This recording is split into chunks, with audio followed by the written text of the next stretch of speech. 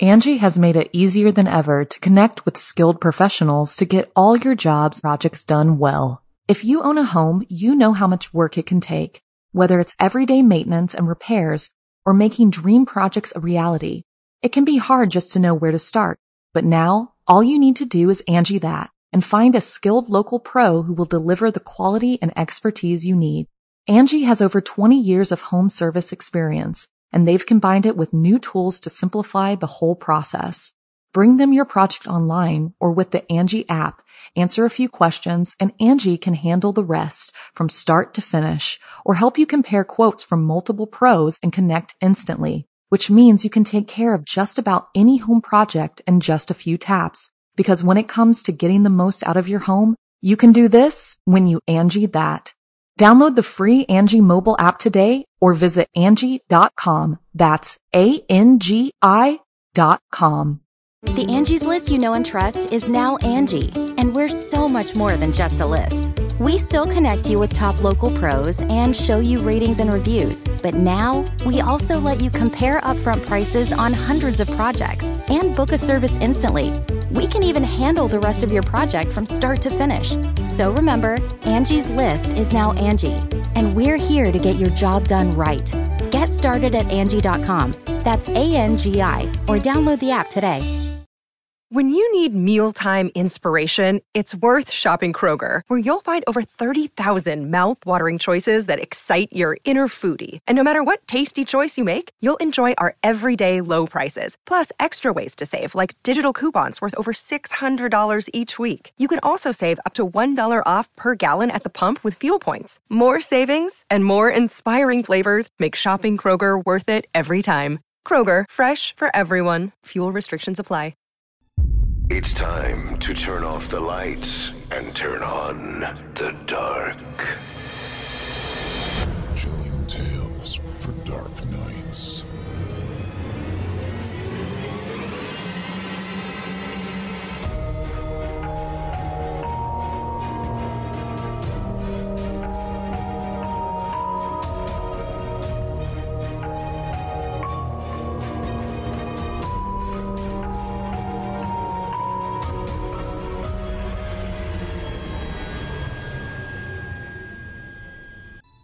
Segment intro and host welcome. Good evening, listener. You're listening to Chilling Tales for Dark Nights. On tonight's edition, we invite you to leave behind your safe reality and descend with us into the frightening depths of the most terrifying imaginations with two audio adaptations of frightening fiction about lurid lichens and ominous occurrences. I'm your host, Steve Taylor, and tonight I'll be your guide as we traverse the dimly lit corridors of your darkest dreams. Joining us tonight to help bring to life the frightening fiction of Glenn B. Dungan and Cryptic Wonder are voice talents Paul J. McSorley, Justine Anastasia, Olivia Steele, Jesse Cornett, and Nick Goroff. Now, get your ticket ready. Take your seat in our theater of the minds and brace yourself. It's time to turn off the lights and turn on the dark.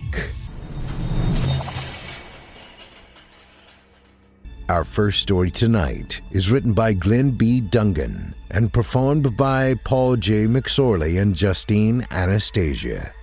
In it, we will meet two detectives, Daiquiri and Margot, as they investigate a mysterious lichen that has taken over a town carnival in Florida.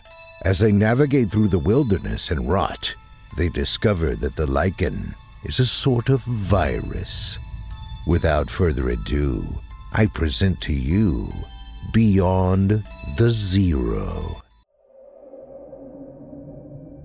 It is the smell that Daiquiri notices first. A sour odor, not quite spoiled, but rather acidic, wafts through the air. It joins the thick artificial popcorn butter and the sucrose of cotton candy to make a nauseating maelstrom of humidity which permeates through the Florida marsh.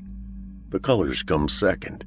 Baby blue orchids and ruby red roses poke out from the specimen's flesh, crawling to the sun as if to scream repentance. The stalk of a sunflower sprouts in the center of the creature's brows, bursting upwards and opening great yellow leaves to hug the world. That is what Dacre calls it. A creature, or specimen. The words are interchangeable. But it had hopes and dreams, however small and limited it would be, to be found living in a muggy and dragonfly-patrolled town carnival in some forgotten Floridian town. The flowers sprouting from its body stretch into a rotting bed that is approximately 8 feet long. The creature has been pulled apart, perhaps from the vines that cling to its separated torso and waist, like the strings of a marionette. Or perhaps the vines came separately. The skeleton has long since decomposed beyond recognition of even gender. Even its clothes have been absorbed by the moss and brought into the marsh. What remains of its jaw hangs off on a hinge, with the opening of the mouth filled with dirt occupied by fungi that is not native to this humid climate. The hollows of its eyes are covered in moss, like a double eye patch. Dacre takes out a hanky and wipes his brows of sweat. He rolls up his sleeves and reaches into his pocket for a cigarette. He loosens his tie, ignites the tobacco in between thin lips, and walks away from the creature to survey the open marsh that expands into a full square mile. Lichen and frogs swim to the surface, and in the deep, probably a crocodile or an alligator. Dacre always gets them confused. He hears the crunching of his partner's boots before she announces herself. Dacre already has a cigarette waiting for her. No thanks. I promised Sophia I'd stop, Margot said. Cutting out bourbon too? Margot smirked. How do you think we met? Dacre looks out to the marsh, stifles a smile at his partner. Small towns like this give me the creeps, says a detective in a state with mainly marshland. He closes his eyes and forces the strange specimen's presence out of his mind. A lemonade mixer buzzes for no one. Hamburger wrappers and plastic hot dog containers move like tumbleweeds in the muggy wind. The rickety Ferris wheel peeks from over the trees, carriages dangling in the sky like forgotten Christmas ornaments. Figures dangle out of the bars. Limbs hang at odd angles. Dacre cannot make details, but he does recognize the difference between long arms and short ones. He wonders if any bodies are slumped against the base of the wheel, and if any have skulls broken from impact during a botched attempt to escape from the highest carriage. He wonders if these people even knew that death was upon them. For some reason, the alternative makes him more anxious. He fears that whatever force has befallen the fair is invisible, elusive, that the people did not understand the madness or could not comprehend it. Maybe, Dacre counters to himself, maybe that is more of a blessing. Margot looks over her shoulder. Her thick black hair is matted against her forehead, shiny with sweat. Her hair is put up in a knot that had once looked professional, but now was as unkempt as Dacre's own 5 o'clock shadow. She is smarter than Dacre in the temperature department. She keeps her blazer in the car and rolls up her sleeves. Dacre slings his blazer over his forearm. He is getting tired holding it. I try to find some water, but I don't think that's a good idea, she says. I'd rather drink the marsh, Dacre says. He flicked the cigarette into the dirt and crushed it with the heel of his boot. They walk through a cluster of empty tents and stalls. Stuffed animals cling to the wall behind a stacked row of bottles, never to be claimed by a child who can knock each bottle down with a slingshot. Grills of burnt sausages hold a collection of burnt hot dogs that look like scabbed fingers. Ice boxes containing beer have lost all their ice and become pools of warm, muggy water. The paper labels long since peeled and floated to the top. The counters are sticky with spilled lemonade and cola. The two detectives approach a strength test with the meter broken. Dacre bends down and examines the mallet. He looks up at the meter and wonders if he could ever pass the test and ring the bell. He never could. He nudges the mallet with the butt of his pistol, afraid to touch it. The moss is dark red, the color of blood, and covers a portion of the face of the mallet. It looks almost like the point of impact, like it had been used as a weapon. A bead of sweat trails down the bridge of his nose and falls on the moss, erupting a froth of gurgling foam. It sizzles like a chemical burn before receding back into the moss, leaving a sweat drop-sized mark of black against the red. Dacre, Margot calls from around the corner. You've got to check this out. He follows her voice and rounds to a dunk tank. The water is dark green with a layer of algae clinging to the sides and skimming to the top. Dandelions and tulips pop out like ribbons. The platform above the tank has collapsed. In the briny water, a silhouette lay in stasis, suspended in the ichor, arms outstretched. The algae creeps over the edge of the still water, moving like clawing fingers over the metal bolted rim of the tank.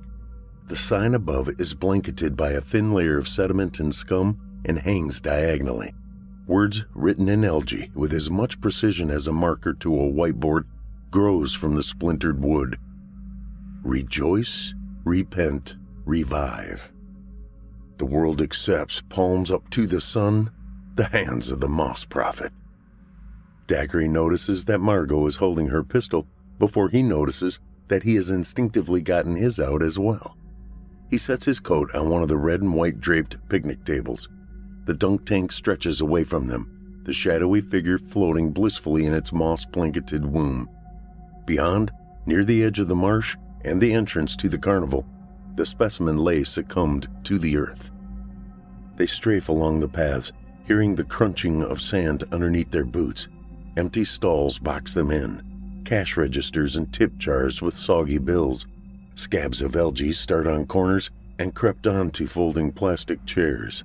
Dandelions pop up from random spots on the ground without any dirt or fertilization. Purple orchids and azure tulips cling to the tops of torn tents like barnacles. The porto-johns are covered almost entirely with a thin layer of algae that creeps from the ground. Blue and orange petals line over green fuzz. The doors are welded shut with spongy ichor, and occasionally their heels give in to some surrendering of the land, as if softened by invisible rainfall. The Ferris wheel looms above the trees, the carriages swinging vacantly in some higher wind. The slumped figures are still shadowed with distance, but Dacre can now make out details of arms hanging limp through metal barriers, of foreheads pressed in between the gaps. I don't like this place, Dacre, Margot says, her eyes darting from the fuzzy porto-johns. Me neither. He puts his back to hers, keeps his fingers on his gun. Beads of sweat trail down Dacre's back. Beyond them, the wind rustles. He feels the eyes of the dunk tank drifting towards him, bobbing in some contaminated womb. The specimen is far away now. He wants to submit to the psychic, unexplainable sense that the flowers sprouting from the creature's brows, thighs, forearms follow him as they would the sun. He wants to. It will be easier. The Moss Prophet, Margot says. She repeats. The Moss Prophet? Sounds like a cult, Dacre says. The Angie's List you know and trust is now Angie, and we're so much more than just a list. We still connect you with top local pros and show you ratings and reviews, but now we also let you compare upfront prices on hundreds of projects and book a service instantly. We can even handle the rest of your project from start to finish. So remember, Angie's List is now Angie, and we're here to get your job done right. Get started at Angie.com. That's ANGI, or download the app today. Angie's List is now Angie, and we've heard a lot of theories about why. I thought it was an eco move. Fewer words, less paper. No, it was so you could say it faster. No, it's to be more iconic. Must be a tech thing. But those aren't quite right. It's because now you can compare upfront prices, book a service instantly, and even get your project handled from start to finish. Sounds easy. It is, and it makes us so much more than just a list. Get started at Angie.com. That's ANGI, or download the app today. He does not know why they stopped here, in the middle of the designated porta-john zone, but they did. He kicks away a baseball cap. Empty plastic cans of lemonade and hamburger wrappers litter the grounds, each their own biome of infectious moss that wiggle all its fibers in the beating sun. The trash cans, previously overflowed, have been absorbed entirely by the land and now stick up like totems of seamless carpet, rounded lumps threatening to pierce from the mud like a zit. The Ferris wheel reaches into the sky. A door opens with the sound of shredding paper. A figure flops out like a fallen broom. Margot aims, fires. Birds escape from the trees and into the clouds. Dacre swears he notices their feathers dipped in what appear to be dark green tar. Margot gestures to Dacre, and they walk across the court. She takes position next to an overturned trash can that is blanketed by wriggling algae, switching gaze to the other doors. The figure is in Daiquiri's iron sights, and he knows from the sudden hissing of gas akin to a deflating balloon and the pungent sour smell of rotting vegetables that whatever this creature is seems to be either a mannequin or halfway to becoming a specimen. He knows for certain that it is not human. Not anymore. It slumps into the foliage, its nose pressed into the dirt. Its skull is half caved in with an indent from the bullet. It looks like a stone pierced a rotting pumpkin. It is hairless and green, and in the shine of the Floridian sun, it seems to glisten with a caked layer of sweat. Its features, half buried, are either absent or transformed. The dimensions of a normal nose have been reduced to something upturned and skeletal, the eyes poking out purple and yellow orchids in full bloom. Moss creeps from the darkness of its lungs and lines the roof of its mouth, clawing upwards into some reverse mustache. Ladybugs traverse on its limp tongue. The interior of the Porta-John emits the impression of some infinite cosmic void. Do you see anything? Margot calls from across the lot. Daiquiri bends down, ignores the bead of sweat trailing down the bridge of his nose to his upper lip. "No," he says. "Just a body." Don't trust that explanation, Daiquiri. Daiquiri looks into the flowers that occupy the creature's eyes. They are beautiful. A ladybug crawls from the inside of its cheek and nestles on the layer of moss underneath its nose. Its shell is pink, and what Daiquiri has originally perceived to be dots are instead strange stars, as if the dots had bled out its ink. He takes the pistol and uses it to nudge the skull. A plume of rotting vegetable smell almost knocks Daiquiri backwards. He closes his mouth, stops his breathing. The flesh is soft. He felt like he was pushing into a cake. The air around him becomes thick, amplified by the muggy humidity. Daiquiri grits his teeth and presses the .22 caliber into the creature's elbow. It offers no resistance, the flesh squishy and receding into an even spongier swollen bone. He swallows a fist of rotting vegetables. Margot comes to check on Daiquiri 10 minutes later. He hunches over, one hand on his knee, the other on a sun-heated bench. Orange vomit cascades onto the dirt next to discarded hot dog wrappers and containers of chili. Mint? She holds out a white capsule. He takes one, chews, swallows. You're supposed to suck on them. They're not gum, she says. He pulls out a cigarette and cups the flame away from a warm gust of wind. I took it as a courtesy. Margot looks back. They are 40 feet from the Porta-John lot. The Ferris wheel looms to their left, glittering from the sun. How much light do we have left? Daiquiri asks. Couple of hours. Did you call for backup? I needed to do something while you were tasting your breakfast sausages again. Daiquiri inhales, taking long drags to eradicate the sour taste of vomit that cakes on his tongue. Rejoice, repent, revive. The world accepts, palms up to the sun, the hands of the Moss Prophet. Spooky, I'll say, Margot says. Margot shields her eyes from the sun. She faces the collection of Porta-Johns, standing stagnant like old relics. Her shoulder perks upwards, turning away from the looming Ferris wheel. Daiquiri wonders if this is conscious or if he is overthinking it. What do you think happened? Daiquiri shrugs. Could be anyone's guess. The Moss Prophet? She says, turning to him. Either something religious happened here, or it sure as hell tried to. Nothing here makes any sense, Daiquiri. Nothing at all. It's bizarre. Gives me the creeps. I could use a bourbon right about now. Me too. Let's head back before dark.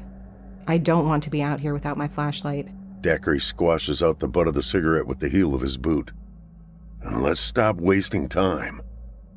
They started their advance once Margot's nerves and Daiquiri's stomach settled. They skirt the edges of the Porta-John collective and wade in between the stalls once more. Moss has advanced on the sticky picnic benches, and little bulbs litter along patches of green like festering zits. The moss on top of the tents inch closer to one another, bridging the empty space. It spears out, ignorant of gravity, like fingers yearning to touch. Their speed slows when they approach the dunk tank, and they skirt the perimeter, as if it is a wild animal. The figure remains in stasis, shadowed in the murky algae-infested waters. Strings of kelp now loft from the bottom, trailing from its thighs and forearms. A crema of algae bobs in the sun-beaten wind. The sign, written in a thriving, wriggling ecosystem of moss, now features deep purple orchids and scarlet roses. The moss has become more vibrant, turning the words into bulging, wriggling, blistering masses. Strange ladybugs crawl along the rim of the tank. "This is impossible," Dacre says. "How can the greenery grow so fast here?" Margot shakes her head, looking up at the sign, her eyes fixated on Moss Prophet. The only thing that grows this fast is cancer. Dacre grunts. He goes to the picnic table to retrieve his jacket, but discovers it is blanketed in its entirety by moss. The furry bristles move like seaweed underneath the river, feeling the air with tiny fingers. A beetle trots along the picnic table, and Dacre sees the formation of a miniature ecosystem. Mushrooms sprout from the layer of grass that carpeted the once red and white checkered cover. In vitro bulbs pulse and shine. The beetle roams, poking its horn into pustules of glowering bulbs. It is the color of ivory. He wanted to shoot it. Shoot the whole damn jacket. Leave it, Margot says. It's too hot anyway. She has not yet surrendered to total urgency, but Dacre knows she is getting anxious. He is too.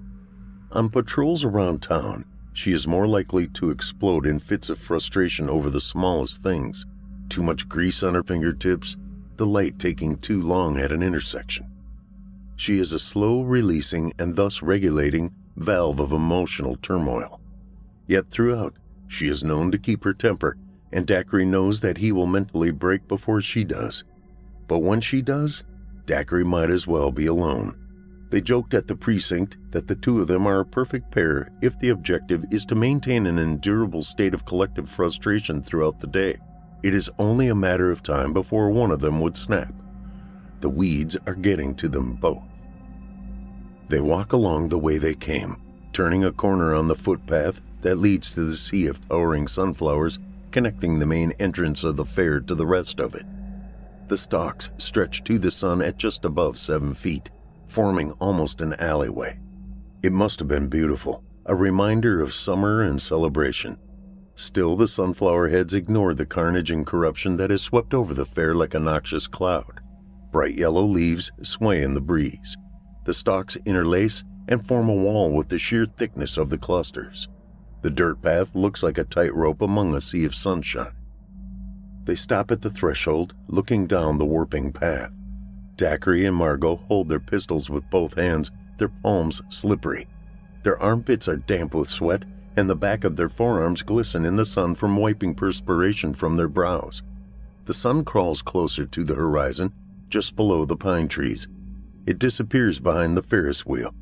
From this distance, and behind the prism of humidity, it seemed to pulse like an idle jellyfish. Dacre goes first, looking over his shoulder to make sure Margot's footsteps are real and she is indeed following him. He did not believe in ghosts, but as of today, he knows that he is not sure to believe in anything anymore. They walk along the path single file, Margot walking backwards to cover their flank. The path dipped at the sides, creating a clear distinction that the dirt to their right and left belongs to sunflowers.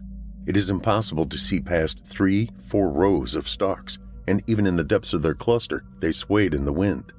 Dacre focuses ahead of him with a tunnel vision approach. In his periphery, he catches a glimpse of the yellow petals, of the white seeds in the middle. He only focuses on the exit. Anything that steps in front, even if it was the specimen reanimated, is subject to shooting. The sunflowers, Margot says. Shut up, Dacre speaks through gritted teeth. Margot's voice croaked, almost a sob. The sunflowers. Almost there, Margot. The sunflowers have teeth. The seeds are teeth. They're salivating. Dacre fights against his curiosity. He is taking short breaths now. His body shakes. Margot moans. Human teeth, Dacre. What has been unleashed here? Margot! Dacre stops, lets her bump into him. He reaches behind him and takes her wrist, half leading, half pulling through the path. He keeps his focus narrow, refusing to look at the ivory teeth that pull at him, refusing to examine the glimpses of torn flannel and wife beaters at the edges of the dirt, tangled in between sunflower stalks. He keeps his focus exclusively on the yellow, the familiar color of sunlight. It anchors him, assures him that whatever lurks at the precipice of his vision has not yet claimed everything. Margot kicks her heels into the dirt path. She twists her wrist to free from Daiquiri's grasp, but he holds harder. She swears, spits, weeps, even headbutts Daiquiri's shoulder from behind. She swings the pistol around like an extension of her fist, and Daiquiri thinks she has forgotten she was holding it. She had cracked. The sunflowers have broken her. They made it to the edge, and Daiquiri uses the last of his strength to pull her with him as he lunges into the dirt. They tumble atop plastic cups sticky with cola and dropped hot dogs already infested with maggots. Margot's face falls on a candy wrapper, smearing sun-beat chocolate on her cheek, looking like an apostrophe of shit. Her face is red and blotchy, her eyes glassy with tears. Her lower lip balloons to one side, purple and lacerated from her own biting down. She looks at the clouds with a dumb, tired expression. Daiquiri rolls over onto his buttocks, sitting on some gravel. Patches of dirt scrape along his knees and his chest. He pushes a moss-claimed plastic hot dog canoe away with the nozzle of the .22. The sunflowers loomed behind him, taunting his curiosity. Smiling at him with 1,000 little molars, dry and chalky from the sun.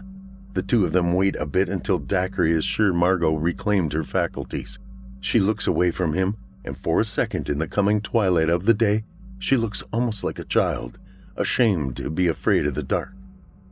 "It's fine," Daiquiri says, so she did not have to apologize. "We made it." Don't tell anyone, okay? They wouldn't believe you about this place anyway. He chews the inside of his cheek. "Come on, you need to follow me." Let's stay in the car. "No, I need to see the creature." Margot's brows furrow. Her face returns to her normal self. You can't even call it human, Daiquiri? Is it? It was. Was it? Margot looks away at the setting sun. She says, "Why? What solace would it give you?" "I need to know it's still there. The prospect of the alternative is more frightening, but I can't do it alone." Daiquiri, come on now. This is stupid. Why? Daiquiri looks at her. "Because I'm afraid, Margot. But I'd rather be afraid and know than be afraid and not know." Margot looks back at the sunflowers, then trailed to the Ferris wheel across the open waters. She seems hardened, but not much more than Daiquiri. Touching insanity allowed her some immunity to it. She looks at him and gestures with her head to start moving. The marsh glitters and ripples before them. Behind the trees, the Ferris wheel is cast in shadow. Daiquiri takes Margot's hand and helps her up. Together they walked along the marsh shore, keeping their eyes on the car to ensure that they could really leave and abandon their station. It crosses both of their minds. Waterflies skated across the water, leaving little curves of their wake. Daffodils and lotuses pierced the water in droves, anchoring onto something deep into the ichor. Lily pads gather along the shore like lazy bumper cars. The fairgrounds no longer smell of stale funnel cake and burnt meat. Now a weak, acidic odor of rotting vegetable burps from the marsh. The air turns from beating hot to chilly, and breeze hits their sweat-stained skin with icy kisses. They come upon the creature, but it, like Daiquiri has predicted, is not quite what it looked like when they left it. The flowers, which sprout from its forearms, thighs, and brows, had spread to its joints. Its dislodged jaw is covered with the mossy fur of pulsing algae. The sunflower, fortunately not mutated with teeth, seems to flap in the still air. Layers of moss stuck to the limbs of the creature and adhered to the marsh.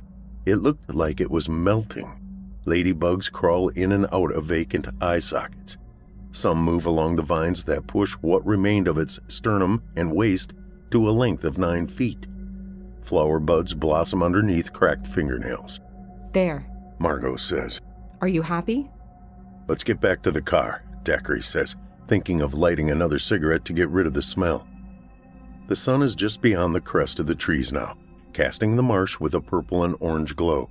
Their backup is set to arrive in the next 30 minutes, and of what little words were exchanged between the two, they agreed that it could not pass fast enough. Empty stalls lingered on the grounds, flapping vine-laced tarp. Splotches of shining algae and golf-tossed plastic cups and fold-out chairs. They looked like scabs. Both Dacre and Margot keep to themselves, looking out to the marsh and the Ferris wheel beyond. Dacre is not sure what Margot feels, but he knows he wants to keep an eye on that creaking wheel. He smokes 2 cigarettes and leans on the hood of the car, his pistol within arm's reach. Margot sits on the hood, looking up at the orange clouds. Dandelions peek from the pines, like the light of an anglerfish. Green claws wrap disjointed and flower fingers along bark, not to pull the tree down, but to push itself up. A dislodged jawbone swings from the end of a cheekbone. The torso appears from the twilight-shaded trees, clawing at the neighboring branches to gain purchase. The vines stretch and tether along its spinal cord and disappear into the depth of the forest like the marionette strings of a hidden puppeteer. Spots of moss cling to the dried bone like scabs. The skull of the specimen rattles, goes limp, picks itself up again. Margot appears next to Dacre, her .22 locked. Dacre assumes his position, keeping his back to hers, glancing around the perimeter of the fair for other intruders. Put your hands up! Margot yells. We'll shoot! The creature ignores her. It digs its fingers into the bark. Miniature petals of yellow and blue fall to the dirt like torn butterfly wings. It puffs out its chest, revealing mossy algae that falls from its ribs like drapes. Dacre is not sure what the creature was and refuses to attempt to conceptualize its existence. Last warning! Margot yells. The specimen twitches again. Its jaw hangs limp, tethered by a brittle tendon corroded by algae. Ladybugs trail along its face, its spongy limbs. The leaves rustle the water pressed against the marshy shore. Vibrations sweep, almost like an ambush, from the edges of the woods and the abandoned stalls to their vehicle. The specimen looks on, dumbly, blankly, a sunflower dangling like a broken limb. The vibrations form words. Herein lies the moss prophet. It bounces from the leaves and through the blades of grass, over the stalks of the sunflowers and the canopy of moss that tethers each abandoned tent. It does not come from the specimen, although the vines extending from its spinal cord are now taut and attached to something in the dark ether behind the trees. The ropes vibrate with the words, like the twanging of an instrument. Wherever you are, come out. We have backup arriving any minute. Margot verges on trembling. It's not talking to us, Dacre says, goosebumps popping up along his arms. It's talking at us. Accept, palms up to the sun, and rejoice. The vibrations turn into pulses of sound, pushing his sweat-matted hair on end through an invisible wave of static electricity. A low murmur travels along the grounds, moving in and out, like a heartbeat. The sunflower stands on end, inflated. The specimen adjusts its hold on the trees. Terra incognita. The moss prophet will show the way. Margot, Dacre says. His attention shifted from left to right. Each creaking branch and twirl of leaves becomes a threat. He feels the forest watching him. More so, he feels the Ferris wheel looming in the distance, now a giant ebony spoke against an orange sky. The electric pulses swirl around them. Energy is focusing here, encroaching from the limits of the fairgrounds, crawling with moss-gloved skeletal hands up the marshy banks. Their vehicle turns into an island. Should I shoot? Margot says. Rejoice. Yes, Dacre affirms, afraid to look away. Sounds explode to his left, dispersing the thick cloud of noise that had invaded and violated the air. The petals on the sunflower fall at once, untethered to the skull. The jawbone plummets back in the abyss. Its torso goes limp, held up by the vine-replaced tendons of the forearms. It adjusts itself, headless, clawing the bark for purchase. The vibrations end like the abrupt cease of rain. The echoes fade, morphing into a guttural sound projected at the ends of the specimen's marionette strings. The voice is high-pitched and pluralist, It sounds like the organized effort of 100 voices speaking in harmonic timbre from the precipice of the dark.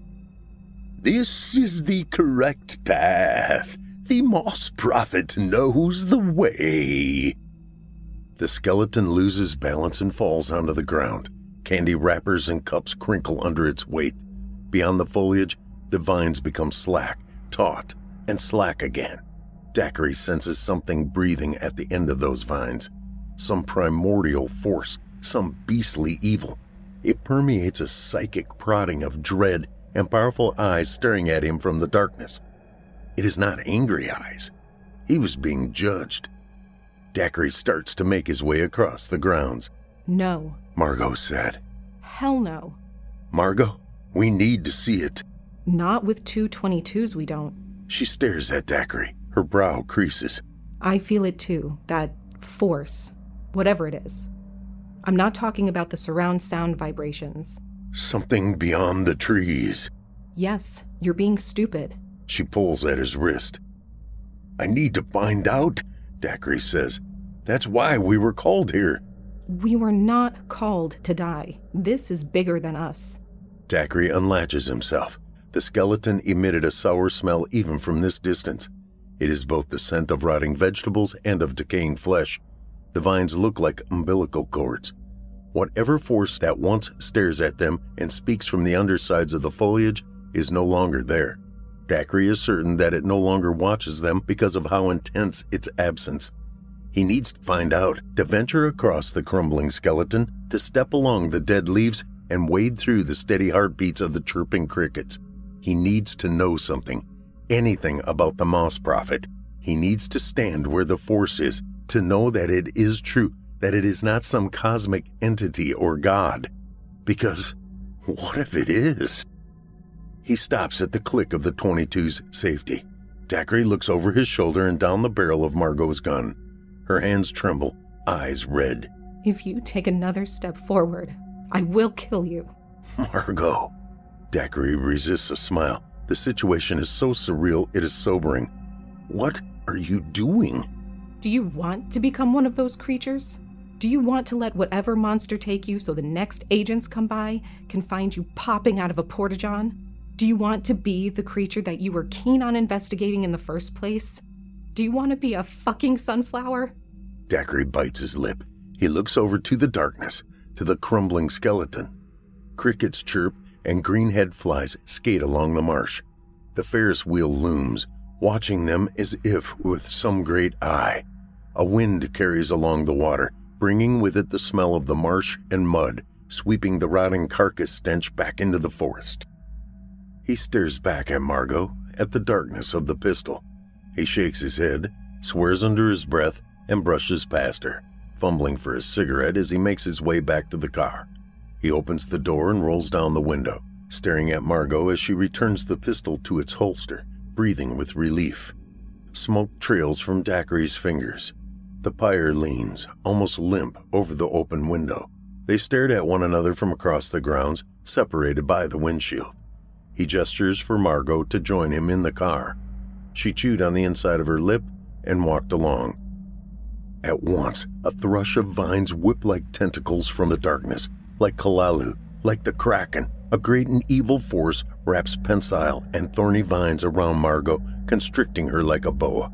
Gunshot sounds as ribs crack, the movement so swift that she does not cry out, only her eyes realizing that she is being lifted off the ground and turned into mush. A vine slithers over her neck, twists, pulls, and Margot goes limp, crucified against the bark of a gnarled tree, a marionette, just like the specimen. Daiquiri pulls his pistol out of its holster, ready to get out of the car. The forest vibrates again. "Follow, follow!" The vines tear Margot to pieces, her limbs separating in fireworks of blood and bone. Her body, now fragments of meat, disappears into the darkness of the trees, into the gurgling mess of the Moss Prophet's abode. Daiquiri closes the door, his hands shaking as the marsh creeps to the vehicle. A green silhouette of something humanoid, but not human, is visible behind a thicket of intertwined branches. Something with one yellow and one purple eye. Not Margot. A bit of an ash from the cigarette falls onto his shirt, snapping him to attention. He starts the car, reverses, speeds through the muddy marsh that looks different from when he came. He travels alone, underneath the banner for the town fair, which is not crusted with splotches of moss. Parked cars look aged through desolation, furry with writhing lichen and dotted with speckles of yellow and red flowers in full bloom. Already bodies have begun their transformation into the botanical collective. Eyes rattle, listless, a content primordial bliss. Tears sting Daiquiri's eyes, but he does not wipe them away. His cigarette cradles between his lips, his tongue occasionally lapping against the papery, acrid butt, hardly puffing. He drives onward through the town, aiming to get back to the precinct and warn the others that someone is coming. Evacuate the town, evacuate the county, evacuate Florida. At the other end of the road, right before town, there is a cavalcade of large tank-like vehicles. Men in jumpsuits and gas masks peek out of the backs of these iron hulks, looking around at the marsh, the muggy sky. Sunshine reflects sabers of light from their ruby goggles like they are blinking at Daiquiri. Police tape has cordoned off the road. Daiquiri stops at their command. Someone with a flamethrower and a gas tank strapped to their back comes over. He asks for Daiquiri's ID, and Daiquiri shows him his badge. This relaxes the guard a bit. "What is going on here?" Daiquiri asks. "Some sort of virus," the man says, his breathing electronic and labored by the mask. "Still looking for patient 0. Daiquiri nods. Without a second thought, drives past the checkpoints, smashes through the police tape and wooden barriers, and burns tires past all the sanitation vehicles that have been set up like little carnival games. There is a crowd of people standing on the sides of the road, dressed in robes, shouting, "Moss Prophet cometh! Moss Prophet cometh! Palms up and rejoice!" And Daiquiri drives, thinking of the specimen, thinking of the sunflowers and the Ferris wheel and the dunk tank. He pulls over on the side of the road, lightheaded and hot, and begins to weep for Margot's last moments of life. 20 minutes later, he reaches into his pocket for another cigarette. His wrist turns upward as he flicks the lighter, notices a little dandelion sprouted from his forearm.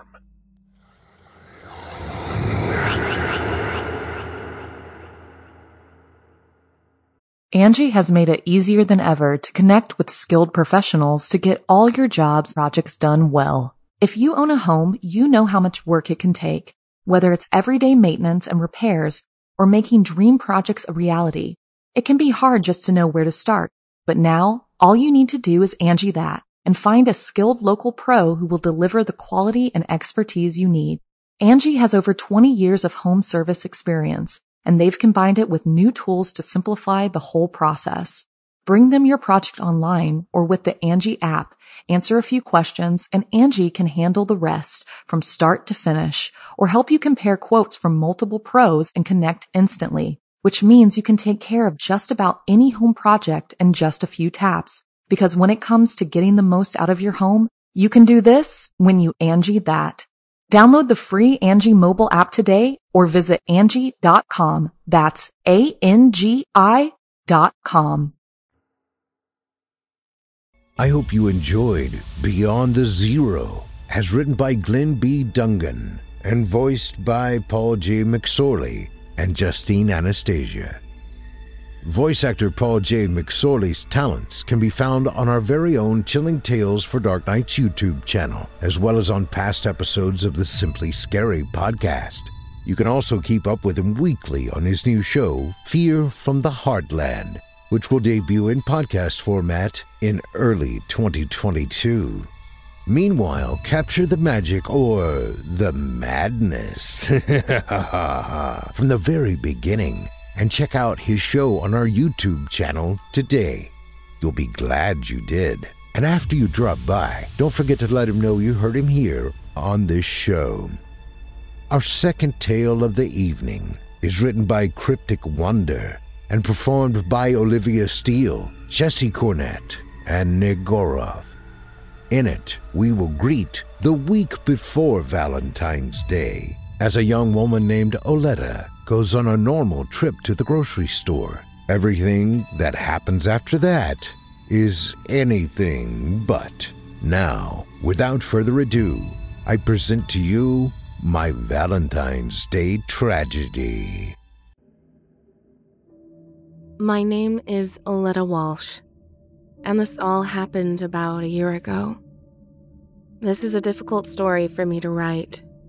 My life has been destroyed since it all happened, and honestly, I don't want to tell it. But my therapist said it would be good for me. I was 24 at the time, and it was like 4 days before Valentine's Day. I was at the grocery store here in town. I won't say which one. And I was just about to check out before a guy named Mark started talking to me while we stood in line. He wore a coat with the logo of the same concrete business where my mother worked. He definitely wasn't ugly and seemed to be pretty well off, but I wasn't looking for love. I was still living with my mother, and my career as a web designer hadn't quite taken off yet. Still, the small talk was nice at first. You know, Valentine's Day is coming up. It would be a shame for a beautiful woman like you to be alone on it. I blushed at this. Well, thank you. You definitely know how to make a girl feel special, but I'm afraid I'm not available. Oh, you have a boyfriend? He asked, raising his eyebrows. No, I don't feel ready for a relationship. Well, it doesn't have to be all that bad, does it? A night together, just me and you, maybe sharing that lip balm, he said, nodding to the tube I placed on the belt. Now it seemed whenever his eyes weren't meeting mine, they were rolling up and down my body. I felt naked at that moment. I just wanted to leave. No, that's okay. Thank you, though, I replied, and turned the other way to face the cashier. I was hoping that would be the end of it. But as I told the cashier my phone number for my reward points, the man behind me persisted. You are quite beautiful. I think we would be great together. I tried to ignore him as the cashier rang up my groceries. You have an amazing smile. I really can't get enough of it, you know? You should smile more. The cashier seemed to sense my discomfort and asked, So, Oleta, we're still on for dinner later, right? I smiled at this, looking at the weirdo behind me, and replied, I wouldn't miss it, Mason, seeing the name tag on his vest. This seemed to work as the guy behind me broke all contact. I could still feel his eyes burning their way through my clothes, but I thanked Mason and was able to go on my way. Later that night, I was sitting on the couch next to my mom, watching TV. It was almost 9 p.m., and my phone began to vibrate. Before I could even check the text, another came through, then another. Opening them up, they were from an unknown number. Hey, Oleta. It was great to meet you. What are you doing right now? We should go on a date. You would get to like me. I recoiled at seeing these, so much so that my mom snapped her head over and asked, What's wrong? I proceeded to tell her the events at the grocery store and showed her the texts.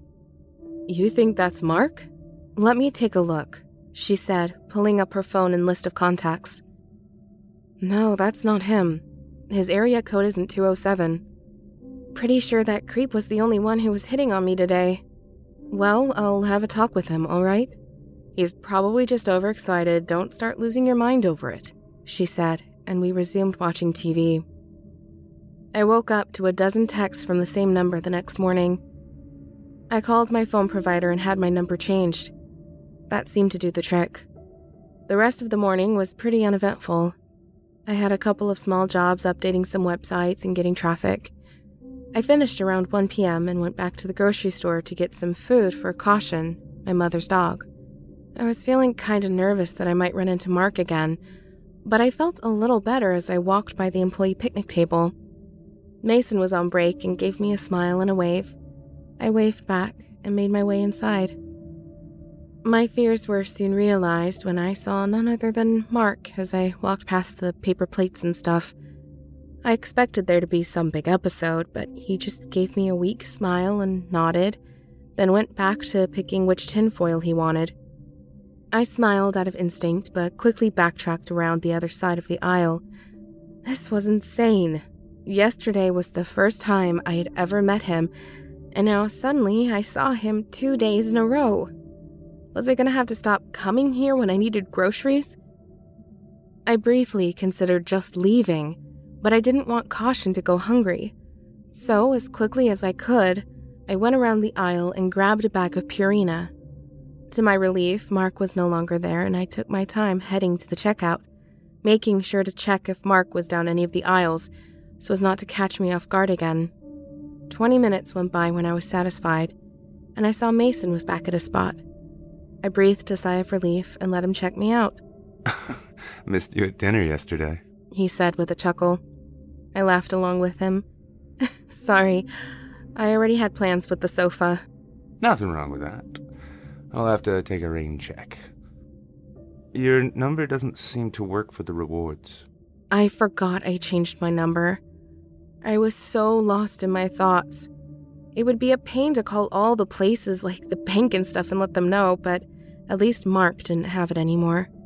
Yeah, sorry, I got a new one, I said as I typed it into the keypad. Yeah, well, there's a lot of creeps out there. I couldn't help but notice your friend on his way out. Thank you again for yesterday. That was sweet of you. Not to worry. I'll always be there for you, he said with a wink. We said our goodbyes and I went to my car. I threw the dog food in the passenger seat and felt my stomach drop when I saw what it landed on. In the seat was a card, and with it, a gold locket and chain.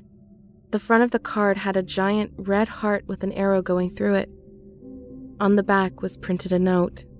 Oleta, I know that all of this is sudden, but believe me when I say that I love you.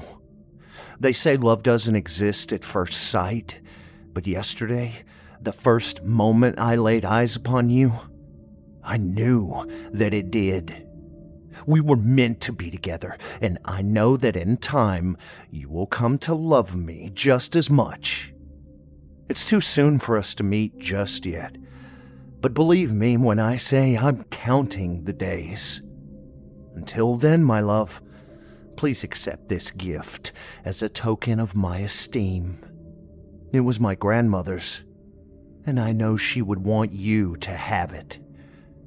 I'll see you again soon, my darling. Forever yours, M. I gave a revolted shudder and ripped the card up. Not thinking twice about it, I rolled down my window and threw the locket out onto the ground. I gave a quick look around the parking lot, feeling like there were eyes on me from every direction. I went straight home and hid the rest of the evening. My mom came home around 6, and she could tell I was shaken. She tried to comfort me, telling me that she had talked to Mark about the texts. He denied it and even showed her I wasn't on his contact list. I thanked her, but it didn't make me feel a whole lot better. Texts and names can be deleted. Plus, if he had a separate phone, that wouldn't prove anything. I didn't say any of this to her or tell her what was left in my car. I didn't want her to worry over my problem. In hindsight, I should have. Nothing happened the next couple of days.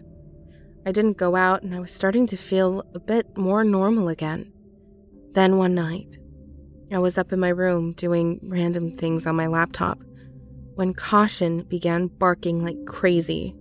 I yelled down to her to be quiet a few times, and finally, she did.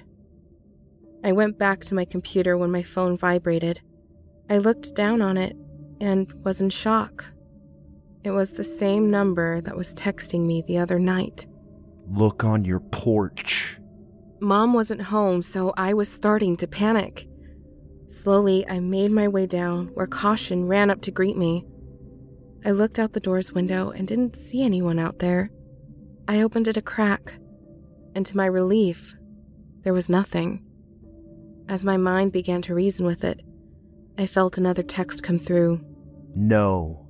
Back door. I looked over to the sliding glass door and saw something under a rock. With caution in tow, I went towards it, was relieved to see nobody standing there, and looked down at the note. It had a large heart on it, like the one from my car. I ran out to grab it and ran back in as fast as I could, and heard the tink of something falling to the wood. It was a ring. Taking another look to make sure it was clear, I picked it up to look at it.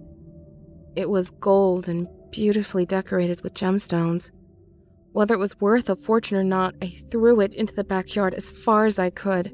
I went back inside and wiped my hands off my shirt like I just touched something disgusting. Oleta, did you not like my gift? It's okay. You must be shy. You're so adorable, my darling. Well, I hope you'll like this gift. This ring was my mother's engagement ring. It is 24-karat gold and is bejeweled with 3 diamonds with an AGS rating of 3. It was given to her by the man of her dreams, just as I give it to you now. Precious Oleta, will you marry me? You don't have to answer me now. I know that you wouldn't want to be with any other guy, and I promise to make you the happiest woman in the world. I know that your mother wouldn't approve. In fact, I took it upon myself to ask her, but her answer was, well, less than satisfactory. No, she didn't take it well and seemed upset that I would text you like that. She threatened to turn me over to the police, and anyone that would try to stand in the way of our love doesn't deserve to be a part of your life. She won't bother us anymore, though. We can and will be together forever. It's almost our special day. Just one more to go. Be ready. Your loving fiancé, M. I can't begin to tell you all the different thoughts and feelings that ran through me at that moment. Somehow I fought through it and dialed my mom. It rang until it got to her voicemail. Mom, please tell me you're okay. I can't handle this. Please call me back. I hung up and dropped to the ground and just cried until I fell asleep. When I opened my eyes, it was early in the morning. The sun was starting to come up, and I looked around for any sign of my mom. There was nothing, and her car was still not in the driveway. I called the police and they came by. A whole lot of good that did. They looked at the note and the texts, but said without any more evidence they couldn't file a kidnapping report or even a missing persons without her missing for 24 hours. I begged them to stay and help, but they said they could do nothing except come by if anything else happened. I nodded and sat on the couch for a while, hoping my mother would call me back. In my heart, I knew she wouldn't. I worried the rest of the day, and as the sun set once more, I began to panic. It was the night of Valentine's Day, and I knew he would be here at some point. I didn't have much to protect me aside from caution, so I grabbed a knife from the kitchen and hid in my room. Nothing happened until much later. I think it was around 1 o'clock in the morning. I must have dozed off because I jolted upright, knife in hand, when caution started to bark like crazy. I got up and heard someone moving around downstairs. Not thinking twice, I dialed 911 and told them there was an intruder. They told me to stay in my room and stay on the line. The woman was trying to keep me talking, but I dropped the phone when I heard the doorknob to my room begin to rattle. Caution was going nuts, and I held the knife at the ready. There was a loud boom of a gunshot as the lock to my door disappeared, and it flung open. "Go away, Mark! I don't love you!" I yelled. But I was dumbstruck when I saw that it wasn't Mark. It was Mason. My dog lunged at him and was biting at the arm holding the gun. Thank God he couldn't get a good shot, and I ran past them and down the stairs. The front door was wide open, and I could see the red and blue lights of police cars from outside. 2 officers came in with their guns drawn, and they ushered me past them. I flinched when I heard another 2 shots from behind me. And it was all sort of a blur after that. Mason had been the one stalking me all this time, and he had killed my mother. If it wasn't for my brave girl caution, I couldn't imagine the things that freak would have done to me. Unfortunately, in the struggle, he managed to kill her too. It's been a while now, and even though Mason will be behind bars for many years, I can't get past it. I get panic attacks whenever any guy shows the slightest bit of interest in me, and I've become a recluse. That's pretty much my story. Hopefully, no one else ever has to go through something like that again.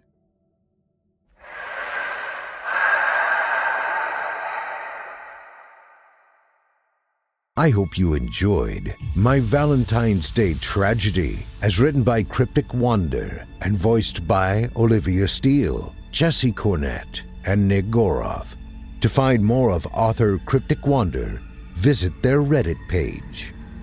If you enjoyed Mr. Cornett's performance, you can hear more of him on the Chilling Tales YouTube channel, as well as on the No Sleep podcast, where you can hear his vocal performances as well as production. Voice actor and 2016 Evil Idol champion Nick Goroff's talents can be found on our very own Chilling Tales for Dark Nights YouTube channel, as well as on past episodes of the Simply Scary podcast. You can also join Nick on his YouTube channel, Wizard of Cause. If you drop by, don't forget to let him know you heard him here. You can hear more of Olivia Steele right here on our very own network, as well as on her YouTube channel called Scarily Olivia. Now, our weekly descent into the depths has just about come to a close. But before we go, I'd like to take a moment to thank you for joining us tonight, and remind you to take a moment to stop by our iTunes page and leave Chilling Tales for Dark Nights a 5-star review and a kind word. And follow us on Facebook, Twitter, and Instagram if you haven't already. And of course, subscribe to us on YouTube, where you can find an archive of our work going back a decade to 2012. And consider signing up as a patron at our website, chillingtalesfordarknights.com, to show your support and get all of our content ad-free. I'm your host, Steve Taylor, and it's been a pleasure.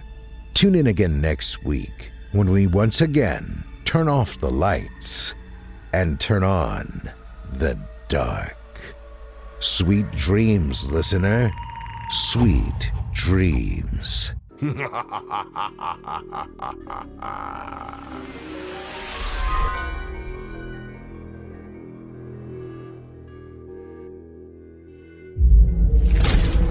Chilling Tales for Dark Nights.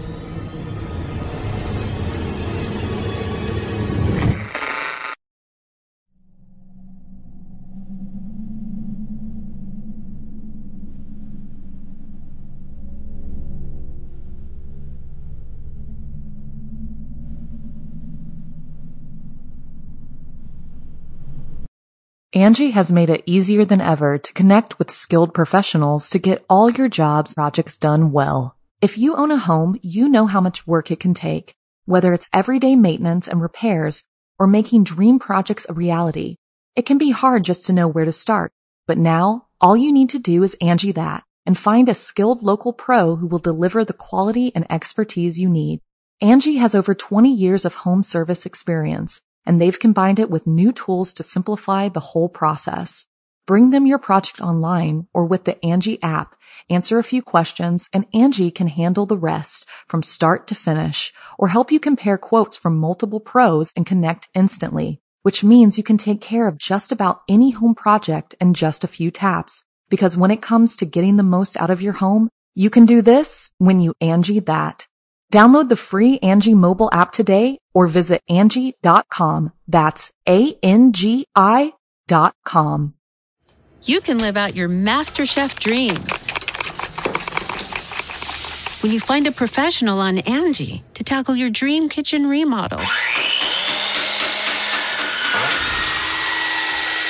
Connect with skilled professionals to get all your home projects done well. Inside to outside, repairs to renovations. Get started on the Angie app or visit Angie.com today. You can do this when you Angie that.